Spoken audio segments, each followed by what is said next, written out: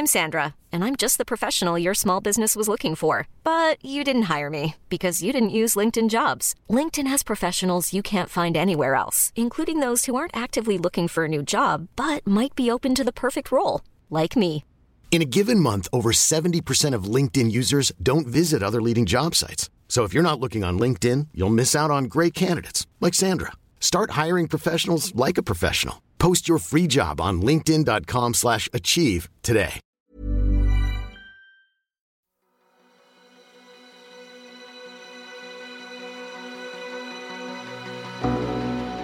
Welcome to the Wild Tales podcast. I'm Jason Fox, and this podcast is about amazing stories of adventure, resilience, and survival of every kind. The podcast is presented by the Book of Man and supported by Talisker Single Malt Whiskey. I'm going to be taking questions on this one from people on Instagram, and the top 3 questions that I read out, that I designate as the top 3, they will get a bottle of Talisker 10-year-old. My guest today is Jay Morton, who you'll all hopefully know as the Mole in the current series of SAS Who Dares Wins. We have a chat about his career in the Special Forces, his mountaineering work which has involved climbing Everest twice, and what the outdoors does for him. I hope you enjoy it.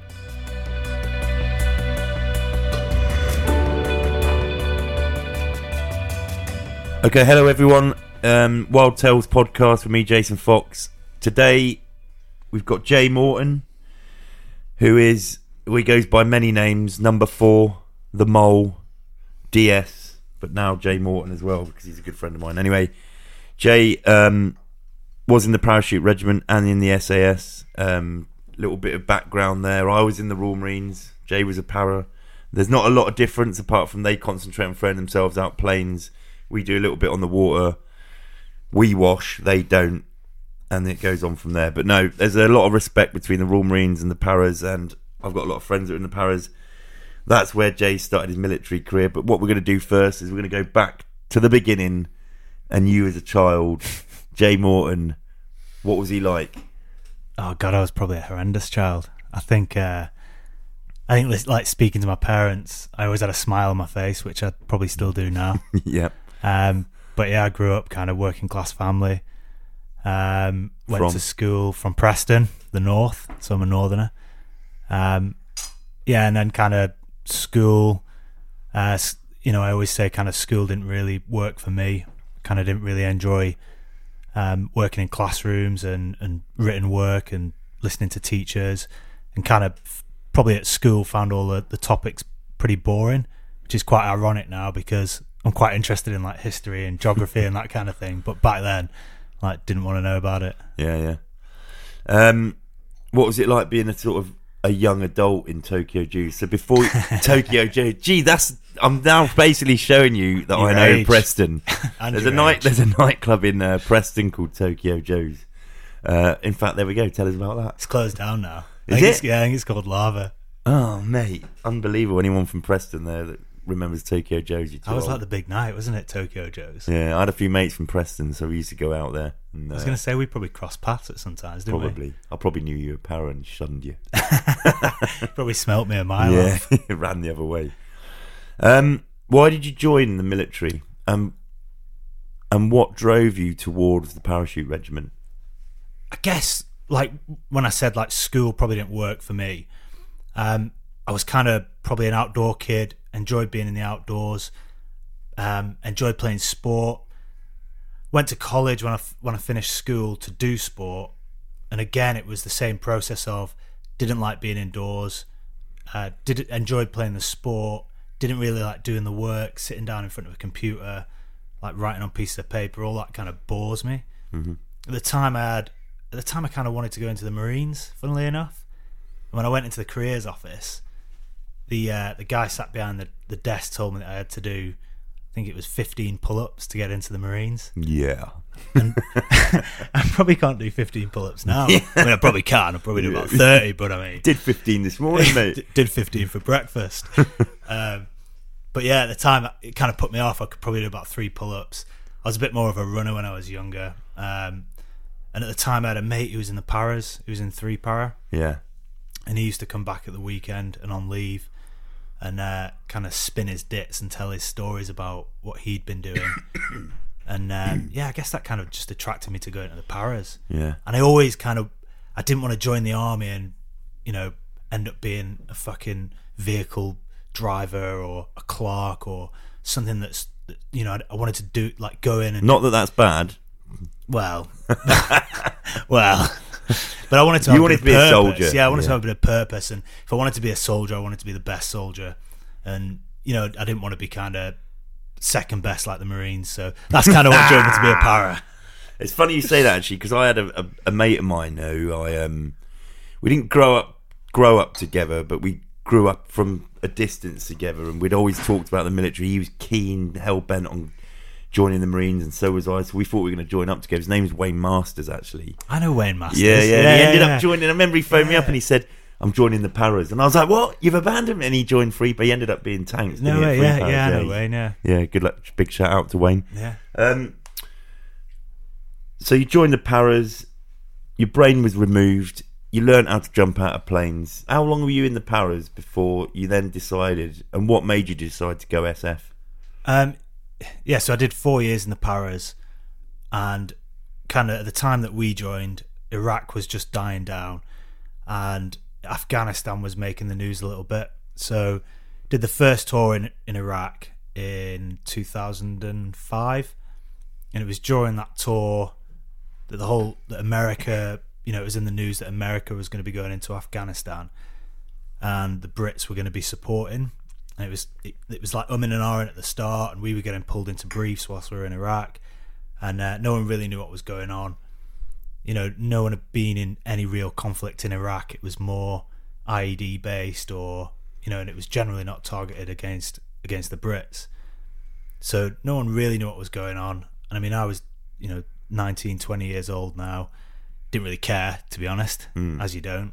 And the year after, time went pretty quick, and we got back from that Iraq tour, and I think it was, I want to say 3 months later, we were deployed to Afghanistan 2006. Turned out to be pretty bloody 6 months. Lost quite a few people. We did have an awesome time there as a unit and as a battalion, and then came back from there. And then 2 years later, we found ourselves back out there in 2008, and the operation wasn't as kinetic or wasn't as busy as the 2006 one. And it was kind of during that time I kind of wish that it was, but for the good reasons and not the bad. And we used to see, I think it was your guys, so the SBS lads, fly out on operations out of Kandahar. So we all kind of sat around like as you do in the evening, and we'd talk about maybe going on selection, and we're still quite young. I was 24, and there was a big group of us, I think 9 of us, that decided to go on selection when we finished that 2008 tour. And I kind of didn't really know what the hell I was getting into. Like, didn't know anything about the SAS, didn't know anything about the SBS. As you do, you're just a naive para, isn't it? And for anyone that doesn't know, you get brainwashed when you join the paras to believe that the paras are the best thing ever and everything else is shit, which is kind of true, but but yeah, you're kind of brainwashed, and you almost look up to the SAS and SBS as being, for example, crap hats, we used to call them. And that means someone that's not a para. Yeah, so it's all reg when you're in the paras. And I think 9 of us went on that selection in 2008, and I was the only one to pass. Because selection is, it's long, innit? Yeah, that's the only way you can describe it. And I enjoyed it though. Yeah, you sort of you are left to your own devices, aren't you? As long as you can deal with your own head, it isn't that bad, is it? It's quite grown up, isn't it? Yeah. As in, for each phase, as long as you're doing the work, you're left alone. Maybe not the jungle. You get thrashed in the jungle. Yeah. But the hills, it's quite nice, isn't it, to go out, you do your test march, you come back in, you eat shitloads of food because you just burnt so many calories, and then that's you kind of get your head down or do your admin. Because there's no one actually shouting at you. There's no one saying you have to do this, you have to do that. And I don't know if we've covered this before, but you get told you need to be at a certain place at a certain time, and that's all you need to do. Okay, you've got to navigate, But the only thing that puts a lot of people off is they wake up in the morning, they're their only drive and motivation. It's raining, it's dark, cold and miserable. And you see blokes, don't you? You just see people going, Rap. nah, Yeah. not doing it. Which actually, if you're still there remaining, it's like gives you strength. Yeah, you get Gives you strength strength. from it. It's like Yeah. there's an old film from 1986 called The Highlander, and like it's a bit gory. And whenever someone gets their head chopped off, all the power goes from that dead person into the other person that did the killing. Now that's a bit. I don't know if it's is that Sadistic. all right.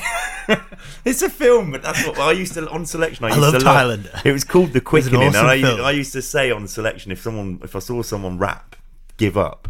It's like The Quickening. I was like feeding off their strength and weaknesses. I love the film The Highlander. It was awesome. But it was that, wasn't it? It was like you turned up, you prayed, and it was still dark. It was pissing down with rain. You sat on your Bergen, and I felt like they purposely made you wait for, a good 30 minutes to, an hour. Sat in the pissing rain on your Bergen, getting wet, pretty miserable, before they turned around and asked if anyone wanted to VW. And you always got people at VW, didn't you? Yeah. And they've done the waiting already. It's like, what are you doing? And if they were Royal Marine, they'd probably packed their kit about 4 times that morning. Already had about 2 showers. If they were para, they probably just bit of deodorant on the armpits if you were lucky. Oh, there was yeah. Some of the paras actually got into bed in all their kit I from the did. day before. I did. No, that was like the best thing to do. You got more sleep. Because if you finished all your admin, and I took a little microwave with some like microwave rice, so in the evening you'd have like your main meal, and then I'd go back, and before I went in bed, I'd get like microwave rice out, put that in the microwave, bit of like pasta sauce, eat that, and then I'd put like my dry kit on for the next day and sleep in that, Honking. so that when I got up, I was just like straight out. See, Marines, actually, I remember they get up at like, it's quite annoying because you sleep in these huge fucking big rooms. I don't know, there's 20 people in one room. more than that, man. So like if one person's up, everyone's up. Yeah. And you'd always get the Marines getting up, and they'd have their foam roller out at fucking 4:30. Oh, I never did any of that. Foam rolling. And What I doing will yoga. say though is like everyone that was in. So I was obviously in the Marines, so we did things slightly differently. We're a bit cleaner, but. When you're in the army, you sort of the onus wasn't on washing. You could smell. That's why they're called pongos. Wherever they go, the pongos. And we used to get up, and the toilet blocks on the Hills phase of Selection are like 200 meters outside the accommodation block. And you'd wake up because you're drinking water all the time. You'd wake up bursting for a piss. And you'd be like, as a bootneck, as a Marine, you put your towel on, put your flip flops on, scurry through the rain for 200 meters, have a wee. Come back. Not these wretched creatures. They just have an empty squash bottle next to them like that. Roll over, piss into the bottle, do it up. Some people even had industrial size ones that they saved up over a period of time. It was honking. That's Anyway, what I call good admin. I missed the piss it bottle. was funny. It was funny. That's what I enjoy about the expeditions. Anyway, enough for Selection. You then went on, had an illustrious career in the SAS, which we obviously can't really talk about. Mm-hmm. How did you find daily life in the Smash? I used to love it, to be honest. Yeah. It's like it's a dream job. It's probably a job that most men dream about. And you get to do it. It ticks all the boxes. Yeah. Used to pride myself on being able to do the job as best as I could, and I wouldn't say any day's the same, is it? No. Every day is different, and each day has its own challenges or its own difficult points. It's also got, I would say that the job is full of, and I would say most jobs in the military, but especially in the special forces, you have extreme highs and you probably have extreme lows, and it's like a constant kind of cascade of that, really, isn't it? It's an emotional roller coaster. Yeah. But one of the things that I sort of not miss, but one of the things I did enjoy was like there is a lot of camaraderie in there in the squadron, a lot of banter. I think that's what I missed the most when I got out, was just not being surrounded by that group of like alpha males that are all singing off the same song sheet, and like the banter and the crack that you have there. A lot of people in that job in special forces, they sort of get to specialise in certain things. What was your speciality? So like initially I was a patrol medic. Yeah. So obviously when you join, you can either be demolitions which is what I was. Which is, yeah, or medic. So I chose medic, so specialised in that. I went into, so our squadron's pretty much, it's split into 4. So you have a boat troop, a mobility troop, a mountain troop, and an air troop. So I basically wanted to go into mobility troop or air troop because I was para. And I turned up, I didn't get either. Yeah, so the one that I wanted to avoid was mountain troop because I'd never climbed. I wasn't scared of heights, but I think everyone has some sort of like wobbly leg at like high exposure. So for me, natural progression was I do. from the paras into air troop. Anyway, ended up going into mountain troop, didn't I? So you kind of specialise in your trade, which, you know, ours was mountains, so being able to operate and get a squadron or group of men over whatever kind of terrain it is. And then that kind of, I ended up enjoying it. You do, but just to throw a bit of background into this, you do get sent away on some awesome courses, and you learn your trade really well, don't you, in that troop? Yes, but and like they do say, like it is the hardest troop, just because you go away, do the Norways, you're constantly in cold conditions. It is the hardest troop, that and boat troop, because they're constantly fucking wet. But that's why I was boat. Yeah, like boat's horrible though, isn't it? It's like just wet all the time. Wet and miserable. And it's not even like you go anywhere nice. It's like the North Sea. It's not nice. But so I ended up enjoying the mountain stuff, and found I picked it up really well. I picked skiing up really well, picked climbing up really well. And we, in the SAS, we send our guys off every 2 years to train in Germany to become mountain guides, military mountain guides. And I got picked and volunteered myself to go away and do that for 2 years. So I ended up becoming the SME in my squadron. SME is subject matter expert, for anyone that didn't know. Yeah, so I ended up being the SME in kind of all the mountain stuff within my squadron. Cool. So obviously time in the SAS, went away, fought loads of stuff, did mountain stuff, did cool stuff, ups and downs, highs and lows. You then left. What year did you leave, mate? 2018. I had to think about that, didn't I? That's a year, what we on now? A year and a half ago. 18 months ago. August. Why'd you leave? It was kind of a few reasons, to be honest. It wasn't just one deciding factor. I think the biggest reason probably was time, and my time, and how I wanted to spend it. You know, being in the SAS, it's a very, very busy job. You're constantly away, you're constantly overseas, constantly out of your bed. You don't get time to develop and do the things that you want to do and that you have interest in. So that was kind of the main reason. Other reasons, kind of, I was still young, I was 34 years old. I still felt like I had a lot to give into something else. Yeah.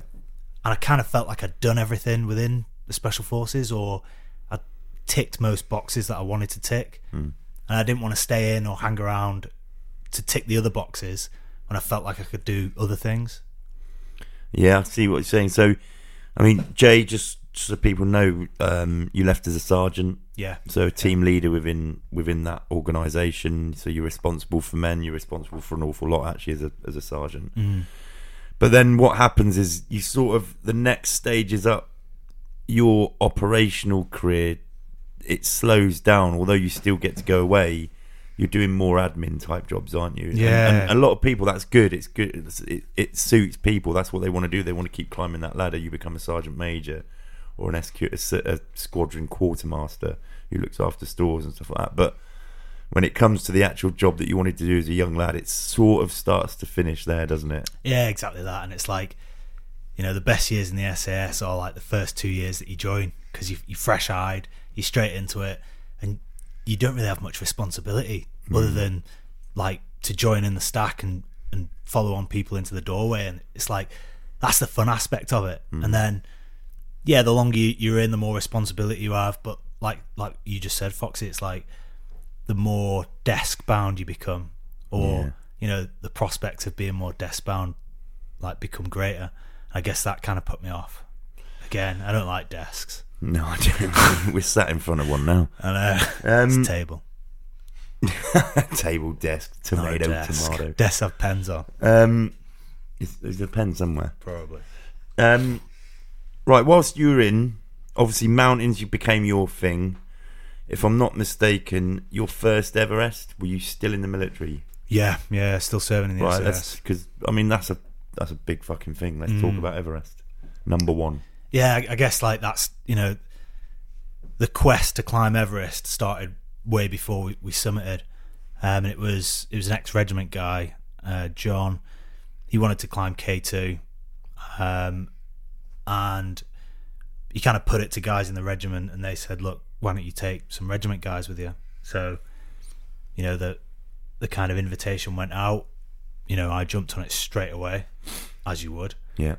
And then we sat down and we designed like a training program, or like John didn't really have much climbing experience, so it was about a training program to be able to go from. John was, I think, 47 at the time. He was involved in like a serious helicopter crash out in Afghanistan in like the early days, where he was left pretty fucked up. So it was about getting him to the summit of Everest, or at the time K2, but which turned into Everest. So we kind of looked at what we had to do. So it was basically some UK trips, some Chamonix trips, just to get used to wearing crampons, all that kind of stuff. And then we went out to climb a mountain in Nepal called Manaslu, which is the 8th highest. Mm-hmm. And it's probably this mountain that we probably learned a lot of lessons, as we did it completely wrong. As you do. Your first 8,000er. What'd you do? Climb up it backwards? What's going on? Sideways. Nah, but I mean, like, so if anyone doesn't know anything about climbing 8,000 meter mountains, you basically have a 2-month period, and within that 2-month period, you'll get weather windows. Yeah. So generally, like for Everest, you're guaranteed 1. You might get 2. There's a slim chance of getting 3. So you've got to get to that mountain, do all your prep, do all your acclimatization, get all your oxygen high, and be in a position so that you can attack when those weather windows open. Yeah. 2 months. So we completely fucked up, flew out late, and we probably had a month to do all this. So we rushed, acclimatization, you're supposed to do 500 meters a day. So we flew via helicopter, flew straight to the village that's below base camp. Right. Sits at about 4,700 meters, Samagown, I think it's called. We sat there for about 3 days, decided to go up to base camp, have a look, came down. Second day went up to base camp, and then we kind of started our acclimatization phase. At this point, you had all the other teams who had already kind of done their acclimatization. They were looking for a summit push. So we were like on the back foot already.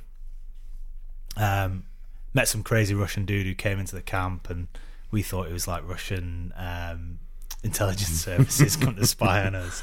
You can imagine all you lot were like climbing up. Don't talk to him. He's a spy. He's trying to find out secrets. He's trying to give us all like these. He had these like weird fried bread things that he brought with him, a big laced with Hessian. vodka. Yeah, we were like, he's drugged. I was like trying to hide him every time he was giving them us. He was nuts though, mate. He basically went for this summit push. He arrived to the mountain like 4 days late because he got held at customs. All his mates had climbed. They'd left his kit at Camp 3, so he turned up, no kit, like nothing. So he popped his head in our tent because he could see it was people were in it. So we took him in. He just went one day to climb. Had no idea where his kit was. When we went to climb, we were at Camp 2, and we were sat out one night. It was pitch black. I could just see this light in the distance. I was like, "What's that? What the fuck?" And like as he got closer, it's this Russian guy. He couldn't find his rucksack, so he couldn't find his Bergen. Had no kit. He'd attempted a summit attempt on his Jack Jones. Yeah, but he had no like head torch, and all he had was his little, like a Nokia 3210, and he had the light from this Nokia 3210, and he's trying to come down a fucking 8,000 meter mountain with this 3210. And then, so we're like, mate, that sounds like me on New Year's Eve. We're like, get in. We're like, right, pitch your tent. we'll give you some food. So he's like, he gets his tent out. It's one of ours. He's stolen our tent. And the fucking line was Sneaky snapped. Russian. But now, going back to the original story, we ended up cracking this mountain way too late. Everyone had come off the mountain. There was us and a German team, which we knew. And I'd basically it was the first 8,000er, so it's, it probably wasn't the time to do all the fuck ups, but we did it. Acclimatized really wrong, so John had really bad altitude sickness. Yeah, probably to the point that we should have gone back down, but we didn't. We grizzed it out. I think it was at Camp 2. I've got a picture of him. He looks like he's about to die. But I thought it would be smooth climbing it, so I packed the right amount of rations. I took no kind of... basically didn't pack any extra rations. When we got to Camp 2, the heavens opened up and we got stuck in this big snowstorm. And all our tents, we were supposed to bypass 2 and go straight to 3, where our tents were. Mm-hmm. So we had no tents at Camp 2. Luckily, this German team were there. So we had 3 people in a 2-man tent for 2 days. And I hadn't packed the extra rations for it. So, as you can imagine, I probably had to get up, have a breakfast, and then that was me for the rest of the day. You can't sleep because of the altitude. Just had a banging headache, dehydrated, hungry. Oh, everything that you could ever imagine happened to us. Stuck in a snowstorm. Anyway, 2 days passed, and we set off to climb. We were probably in knee-deep snow. So, malnutritioned, dehydrated, we set off in knee-deep snow. And if anyone's tried walking in knee-deep snow, let alone climbing, you'll know how hard it is. So we're all fatigued, all fucked. And anyone that knows Manaslu, it's quite avalanche prone. So to trigger an avalanche, the slope has to be around 35 degrees. I think it's 33.5 and between 2 sets of degrees anyway. And there's quite a few 35 degree slopes on Manaslu. Heavy snowfall, high winds, all big indicators of avalanche. Should have known, but you get summit fever and all that kind of stuff. And so we set off trailblazing with this German team. Everyone's fucked, everyone's fatigued, and we're going over these 35 degree slopes, and I was just when you just yeah. when it starts going and the old indicators are going up, and I remember grabbing Mingma aside, our Sherpa, and I was like, Mingma, is this safe? And he just looked at me and went, no. End of conversation. Yeah. At the time, I was struggling with the acclimatization, so I was quite, everyone was ahead of me. I was quite at the back, so there was no way of me getting in front of people and saying, "Look, guys, we should turn around it. Should maybe call this off." So I cracked on with Mingma, and as we got up to, I think, just past Camp 3, we all kind of bundled up, and it was about this time I started looking around, and I just started seeing areas that had avalanched. And as we came up, one of the German guys was running back, and he's just mate, I'm off this mountain. He's there's too many avalanches happening. And as we climbed up to where everyone was, literally the next bit of hill had all avalanched, and they were all stood on the avalanche debris. Yeah. At that time, we decided to dig an avalanche block to test the snowpack to see if it was... I don't know why. All the indicators are there. You didn't need to dig a fucking block. I don't know. Just a quick one. An avalanche snow block is basically it's a way of testing snow if it's prone to avalanche, and it basically means if it slips, you probably shouldn't go. Yeah. But there was no point because you'd obviously already seen avalanches. Yeah. It's a token effort. Yeah. All the indicators are there, and looking back on it, it makes me cringe talking about it because. You'd never do that in the mountains. You'd never do that in the Alps, but because it was an 8,000 meter mountain. Yeah, yeah. And there's a bit of that thing, it's the first time you've climbed with Sherpas, and you put a bit of trust in them to know the local knowledge. And we dug this avalanche, this block, and the whole slope next to it, which we weren't stood on, slid. So at that point, I grabbed John because my safety was with John. I was like, mate, we're off this mountain. and we turned around and managed to get all the way back down to base camp. So that was the build up to Everest. Yeah. Was Everest easier, obviously? Yeah, no. And we learnt all those lessons doing Manaslu, which was good in a way, because we could have we could wipe the slate clean, and we'd have a good start and a good advantage when we went to come onto Everest. Everything was pretty smooth on that Everest expedition. And we didn't really have any mess ups. Like, I felt, we acclimatized nice and gradually. We did 500 meters a day.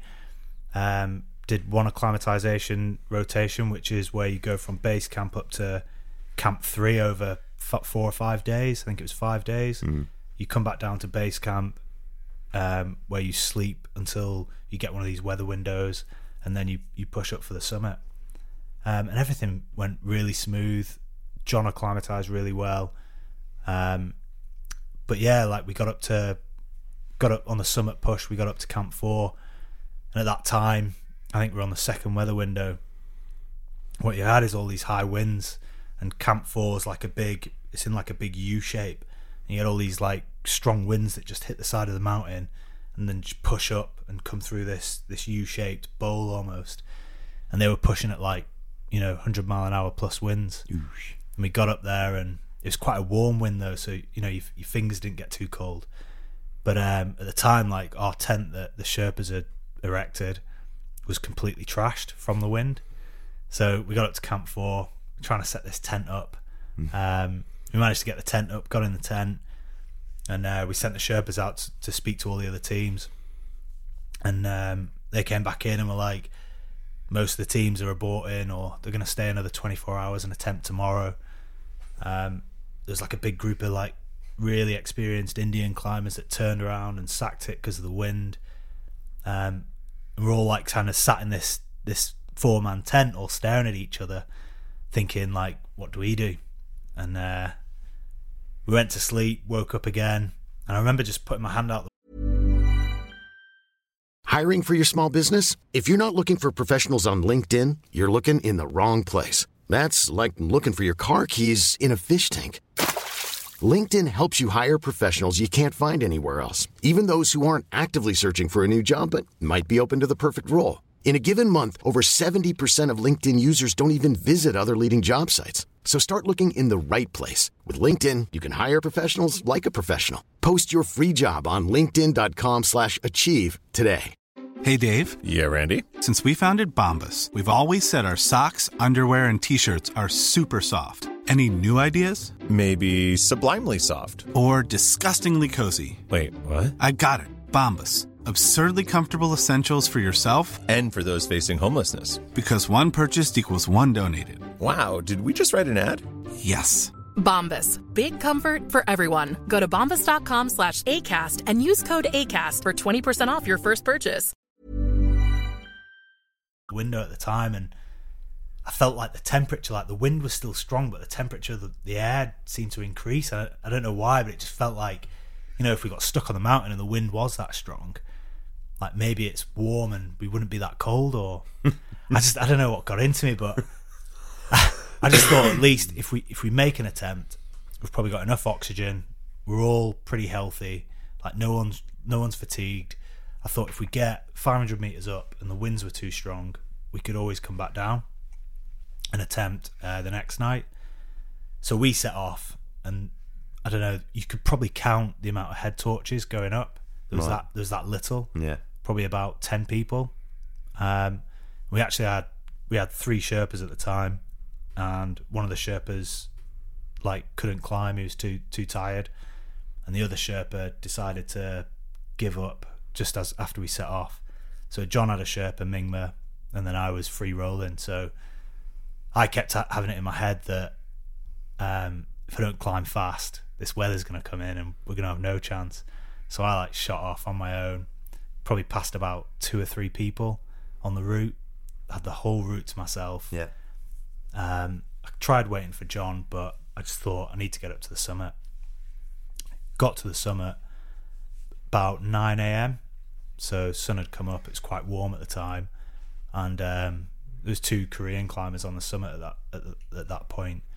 So I literally like ran up to him. I was like, "Mate, can you take a picture? I've got a flag." At the time, I had like the Squadron SAS flag. Yeah. So I pulled that out. They took a picture.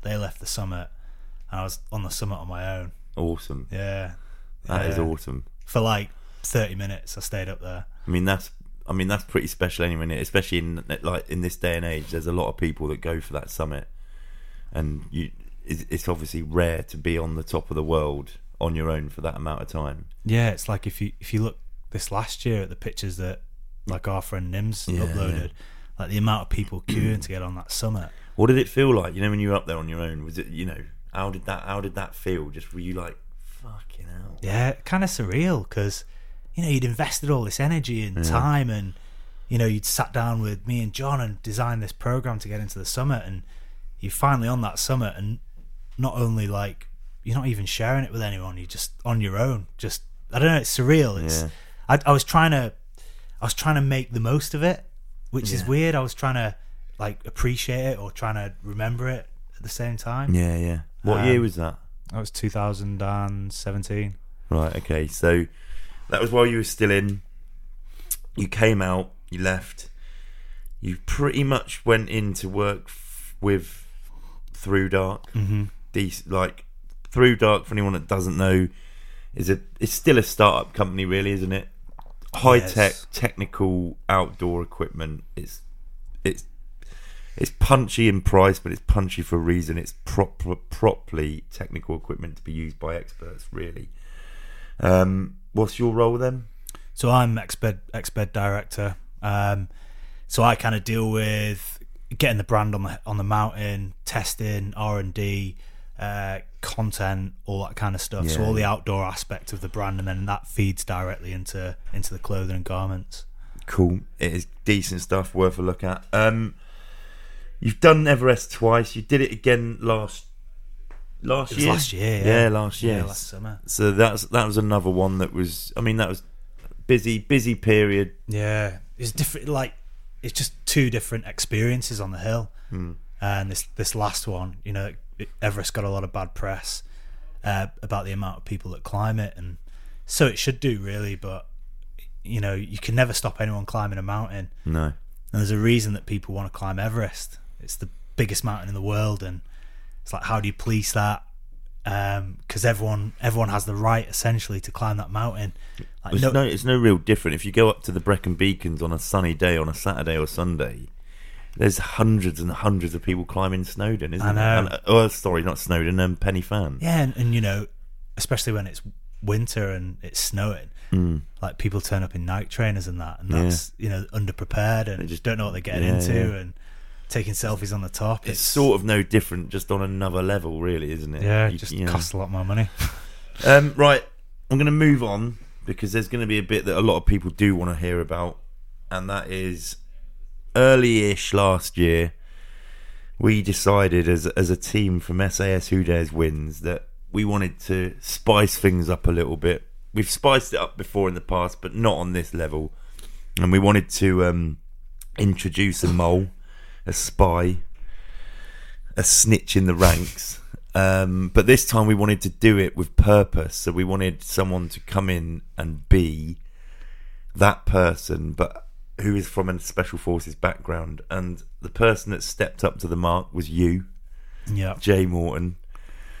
Talk to me. I mean, I've got my own take on it, and that's not what we're here for. We're here about your take. So let's first, I'll tell you where we'll start off, because I do like this little bit.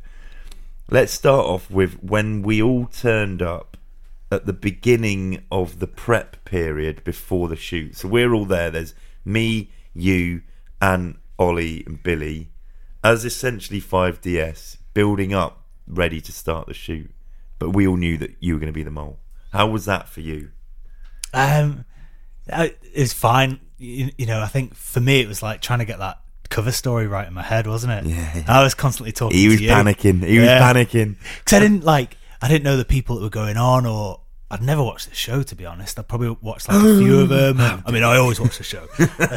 I've catched up now, but no, it's just trying to get that cover story right, because I was saying to you, Well, you didn't want to blow your cover, did you? No one wants to blow wanted the to do cover. well. Well, no, exactly.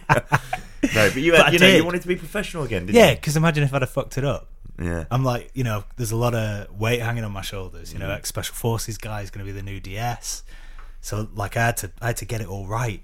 And I said at the start I was going to be a PT.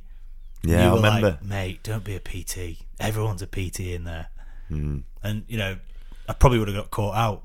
But there was a few PTs that have done it for a long time, so they sort of know it well, don't they? yeah. So I decided to go with a story that I was a factory worker from Preston, which I actually was back in the day.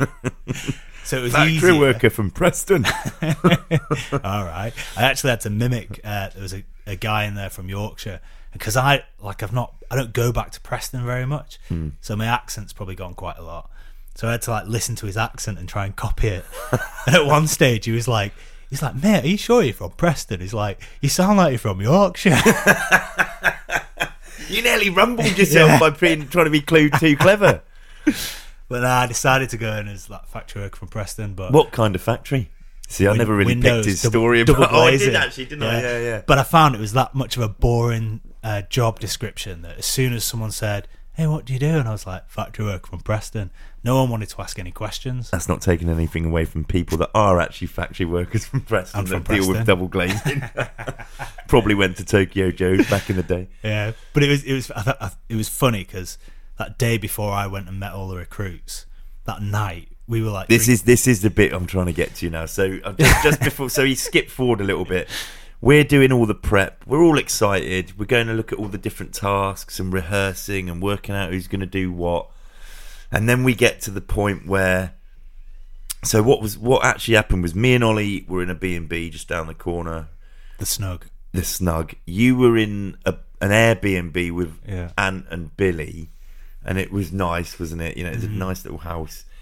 And then it gets to the night before the shoot. Now, obviously, me, Ant, Ollie and Billy are still allowed one more night in that accommodation before we move into the grim accommodation, but not Jay. Nah. Jay's now got to infiltrate, and he's shipped off. And I tell you what, he looked miserable as It's sin. horrible. That last night was horrible, wasn't it?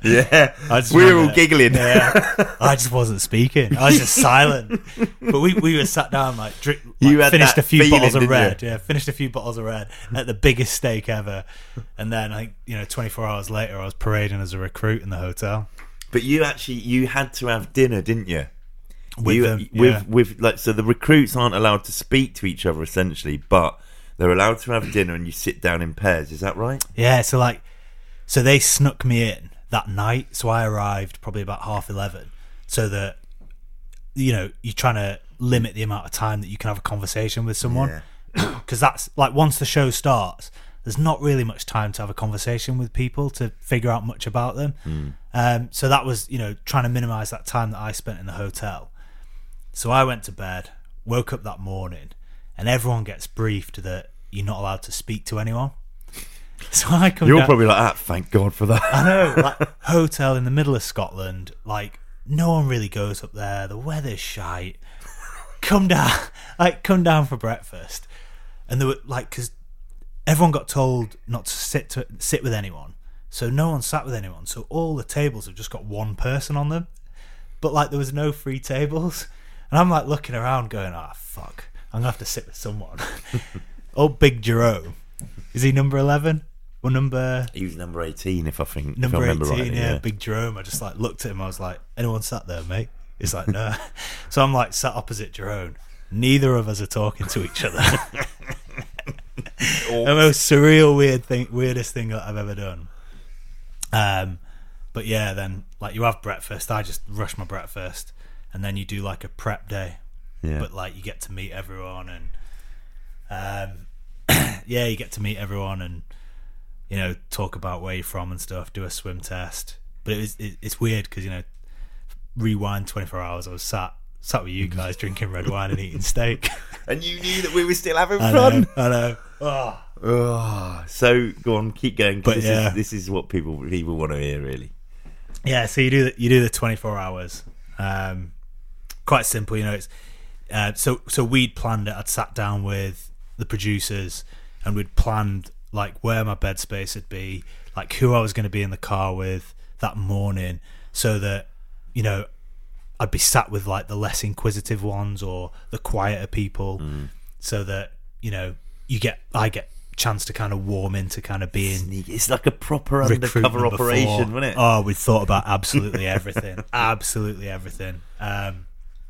So yeah, I get in the car. You do that day, and then I think the first time, so you get up that next morning. I think it was about 2:30 a.m. You stick.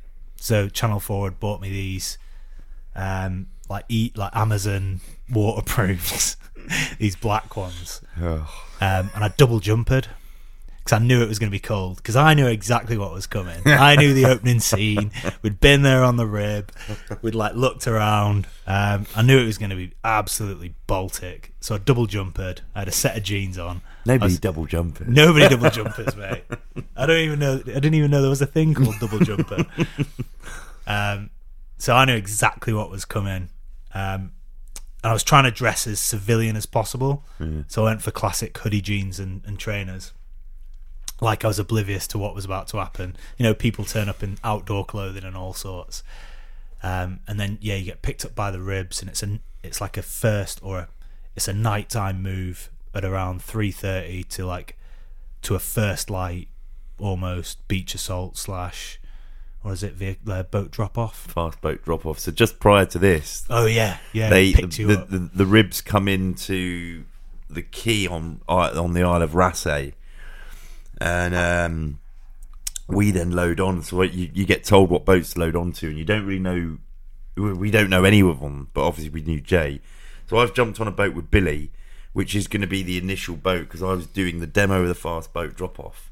Lo and behold, there's Jay Morton, and I'm like looking at him, and he's just looking down, looking grim. I couldn't look at you, Foxy. No. Like, me and Foxy know each other from before the show, so like I didn't mind looking at any other DS, but as soon as I looked at Foxy, I just knew I'd burst out in laughter, or he'd burst out in laughter. But the atmosphere on that, I mean, that boat journey was awesome. Yeah. The weather wasn't. It was early morning. Light was just coming about. You know, the sun was just rising. We had a pod of about 100 porpoise dolphin following the boats, and off we were. And then, yeah, we were straight into it. And that was. I must just add, before that, when we came to pick you up, the DS up, fucking Billy just smashed straight into it, didn't he? Did you see that? I was like sat there minding my own business, and I just get a big elbow from Billy. Bang! I was like, fuck, I'm a recruit, aren't I? I am a recruit. And that was it. That was the beginning of your 6 days of utter hell. Hell, mate, yeah. And I must add, it was harder than I thought.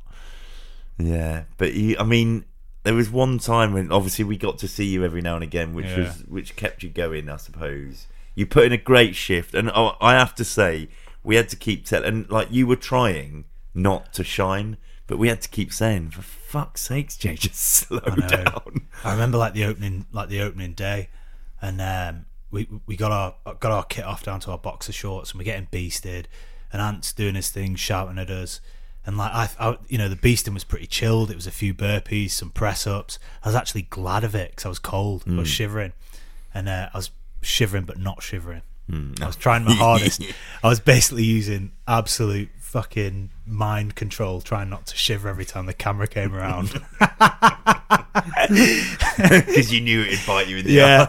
And like, if the other recruits saw me as like the main shiverer, or like someone who shivered, I was like, and a few of them have said to me afterwards, like, mate, you don't shiver. Like, yeah, we learn it. But yeah, we get beasted. And at the time, Ollie was walking to the top of a hill, probably about 200 metres. And I was like, because I was a bit, not paranoid, but I was a bit concerned about how fit these people would be coming on. Because, you know... We always are, though. Yeah. We always are, yeah. Like I look after myself. I'm always in shape. You know, I pride myself on, like, being able to do anything at any time and being conditioned. But, like, you never get a chance to test it against other people. So at that time, I was like...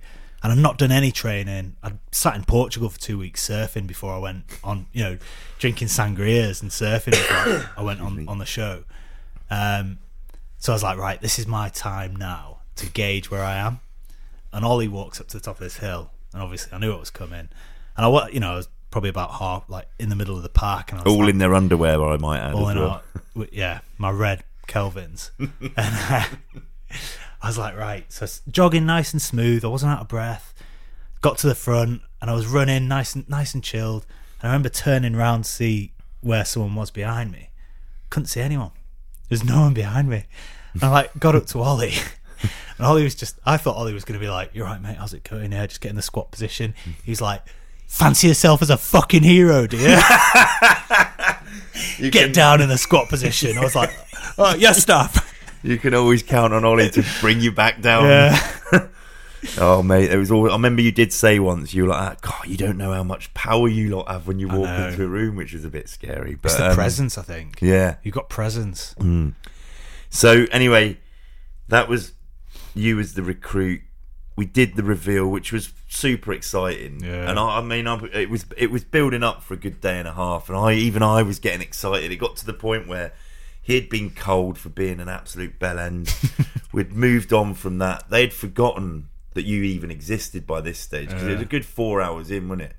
I think it was about 3 hours, 3 or 4 hours in, and then we're all up on the sort of the podium, the dais, the stage, whatever you want to call it, and then Ant does his spiel, and at a set given time, a certain word was the trigger, you would walk up, and as I heard that gate from behind me open, I had to look at the deck, because I could tell I was just going to start bursting laughing. It was horrendous. It was tense, wasn't it? It was tense, yeah. And there was you could tell that there was a weird, sharp intake of breath from a few of them. Yeah, it was. I mean, they kept it together. If I'm honest, they did well to keep it together. But I remember just getting up to that day, and I think days 5 and 6, I was just like, because when I say it was hard, I'm 36 now, and I've done all that shit. I've done all that bullshit. I don't want to do it again, if I'm honest. I don't mind doing, I enjoy doing difficult things. I enjoy going on Everest, doing these expeditions, but that's my choice. To then go back to the bullshit when someone scream at you. It's like Para Reg, but it's like Depot. Yeah, it's probably worse. Recruit training, yeah. So by day 5, I was over all the bullshit. Well, I'd say day 1, hour 5, I was over all the bullshit. Yeah. Excuse me. So got to day 5 and 6. So day 5, I was just like, fuck this. I think that's when I went to see Ant in the dock, and Ant's just like, mate, one more day. I had a good old chocolate bar. I think it was a Battle Ready Fuel bar, and not mentioning names, but I was like, fuck this. Day 5 and 6 just seemed to drag, which was good because it added to my cover story, because I ended up being, I was in a bit of a mood on day 6, didn't really want to speak to anyone, just did the old classic, this is shit, I want to get out of here. Started dropping hints so that when I did finally lose the helmet, a real soldier. Yeah. I just played myself, and I wasn't the factory worker from Preston. So when the time came and that helmet went diffy, missing, yeah, it was quite easy. I was just looking forward to the moment. As tense as it was, because it was tense. We knew that you were just because even we were we're counting down the days, he's got 2 days left, or it's the last day. But I knew what. I knew you guys were getting good food. You were showering. I don't know about good food. Yeah, it wasn't. Did have a good shower though. Did have a good shower. That shower was amazing. It was awesome, wasn't it? Yeah. But then you transitioned. You were the turncoat. You came on, and you are now the DS. And you were literally like, thank you. You came in. You'd had a wash. It got into clean clothes. Literally did that scene where our VW went into the doctor's office. They went into the accommodation. I walked out straight into one of those Discoveries, straight to that hotel, turned the shower on hot, ordered a steak, ordered a camembert, big cappuccino, and just sat there. Probably spent about 30 minutes in the shower, and then walked out on stage. Legend. Anyway, right, we're going to move on. We're not going to move on properly, because what we're going to do now is I got people to send in possible questions for Jay. That was on Instagram. Now, I've been inundated with those questions, so thank you to everyone for putting those questions into me on that platform. What I'm going to do is I'm going to select some. Now, some I can't ask, not on the air, But what I can do is select. What I'm going to do is probably select about 10, and what I will do from those 10 is select the top 3, and the top 3 will all get a free bottle of Talisker. Will get sent out to them. Boom. Bottle of 10-year-old, the flagship of Nice. Talisker's whiskey, and you'll be referred to by your Insta handle, because I obviously don't know you. Well, I might know you, but I might not know your Insta handle. So Jacob_Koto.n. This is one of the questions. Are there any aspects of military life that you feel you miss out on now you've left? Yeah, I feel like we've covered that. I think just the camaraderie shit. Camaraderie shit. So you can tell I wasn't good at school. No, just that group aspect of it. Yeah. Yeah, I really missed that. I think it was easy for me transitioning into Through Dark. Yeah. Because we were all ex-Special Forces guys. Mm-hmm. So gone from working with ex-Special Forces guys to, working with Special Forces guys into working with ex-Special Forces guys. So there's still the ethos there. It's been a lucky transition then, really, to a certain degree. And then, I'll add to that is I do miss the job, and I miss aspects of the job. I miss shooting, I miss training, I miss doing all those things that you probably take for granted whilst you're doing them. Yeah, definitely. And now I'm out, I try to spend the majority of my time doing things I enjoy, like all my hobbies, getting out in the hills, but I spend quite a bit of time in an office, and I kind of reflect on, you never spend any time in the office, so when you do, you're just spinning dits and drinking brews. Next one is from Jashkar. It is basically best part about being the mole, and will he put out a book about his experiences? Boom.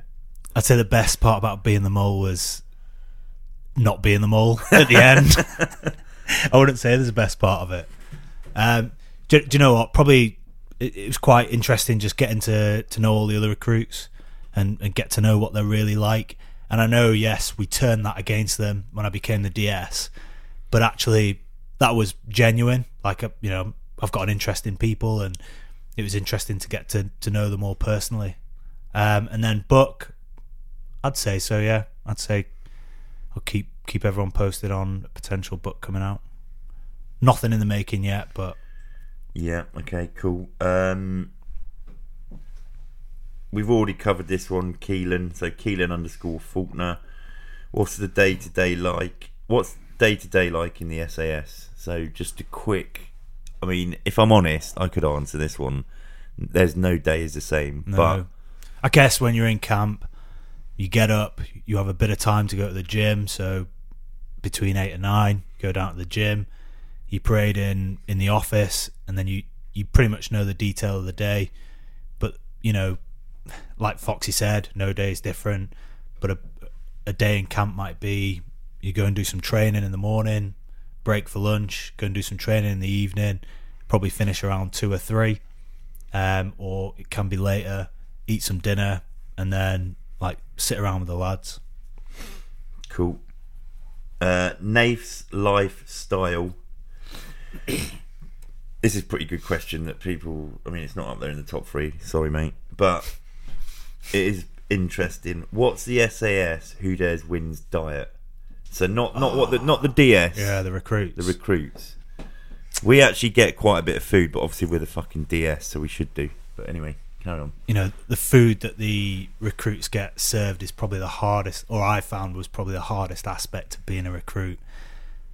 So I'd say breakfast is probably a slice of cold toast, a boiled egg. There's 25 recruits, you probably got 20 boiled eggs, and probably about 13 pieces of fruit.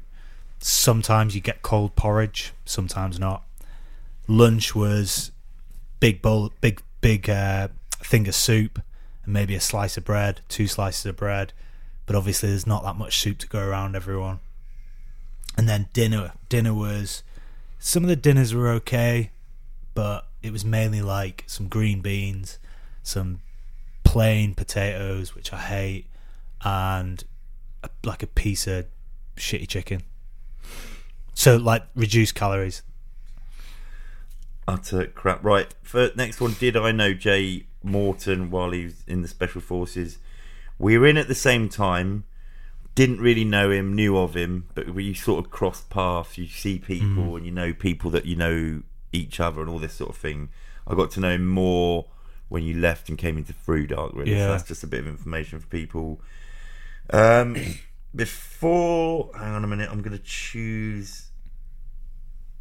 Right, I've chosen the 3 top ones. Real quick one. Actually, sorry, that was from Peter K. Vinge, I think. Ving. Sorry if I got that wrong.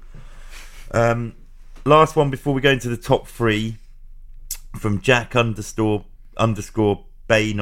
_03. For you, what is the hardest thing to overcome psychologically on selection? It's a hard question. Going back to selection, I enjoyed selection. I don't think there's, you accept all the difficult aspects of it. So the lack of sleep, you sign it off and you understand that it's going to be a difficult thing to do. I never once thought about VWing. I kind of surrounded myself around people that thought the same thing. And you almost see people, don't you? You see the people that are going to VW, and you can see it in their eyes or how they are, and you're pretty much right every time. The next day they'll go and VW. Right, here we go. Top 3. So at number 3, and in receipt of a Talisker bottle of 10-year-old, we've got Xella Foster X. So Xella Foster X. What advice would you give your younger self today? Standard question, but I felt it was quite good, so you get a bottle of Talisker. Probably just I was probably quite lazy when I was growing up. Yeah. Probably just work harder, do more things. So, give more time for, say, hobbies or sports or meeting people. Commit to doing more difficult things. Get out of my comfort zone more, and trust the system and trust that everything will figure itself out. Happy days. And in at number 2, another bottle of Talisker 10-year-old. This question's from Rolfcopter Panda. So Rolfcopter Panda. This is quite a good question because I've seen it come up on Instagram a lot, and I'm like, okay, I just need this question to be answered. How did you hide your Paras tattoo, which you've got on your chest, from the other recruits when you were the mole? I had £1 for every time. I know. Someone asked that question. Even people ask me the question. Go on. So I got my parachute regiment tattoo covered up. So there's a big skull there now. That's why no one saw it. This is how dedicated he is to being the mole. He flew to Mallorca, Magaluf, and got his tattoo covered out there for this. Although you were going to, I was going to get it done anyway, and this kind of just forced me into doing it. This is number 1. Again, you get a bottle of Talisker, but this had to be asked. So the name is CLIODHNAPHELAN. So if that's you, good effort. The question is, you can't be that hard all the time. What makes your heart melt? Mate, that was always getting read out. Good effort, Cleo. Chocolate. Oh, come on. Fucking hell. I am that hard all the time. Fuck off. I know this is a lie. You sticking with chocolate, or are you gonna? What makes my heart melt? Sunrises, sunsets, beautiful scenery. I don't fucking know. I reckon we'll stick with beautiful scenery. You're that kind of guy. Beautiful scenery. Right, here we go. We're going to wrap up pretty soon now, but you're cracking on with Through Dark. You are one of the DS. What have you got? What you got coming up this year? Quite a busy year, really. We've got loads going on with Through Dark. So Sunday I fly out to Japan. Going to film a short ski movie out there, and then hopefully I'm meeting a guy after this to talk about some ski expedition stuff in Slovenia. The big one will be K2, which I'm trying to get on or trying to raise funds for in June, July. I mean, that's pretty busy, to be fair. I know. Time just goes so fast. Yeah. There's not enough hours in the day. Quality time. Glad we got a chance to speak. Thanks for coming in. Awesome, mate. We'll see you soon, mate. Cheers for having us on.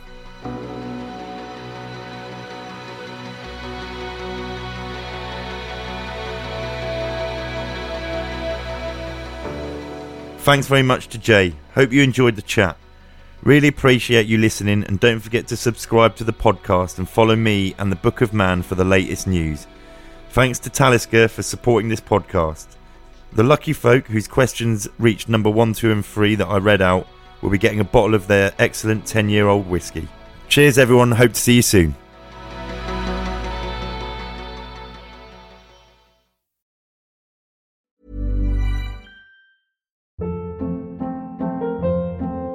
Hold up. What was that? Boring. No flavor. That was as bad as those leftovers you ate all week. Keke Palmer here, and it's time to say hello to something fresh and guilt-free. Hello Fresh. Jazz up dinner with pecan-crusted chicken or garlic butter shrimp scampi. Now that's music to my mouth. Hello Fresh. Let's get this dinner party started. Discover all the delicious possibilities at HelloFresh.com.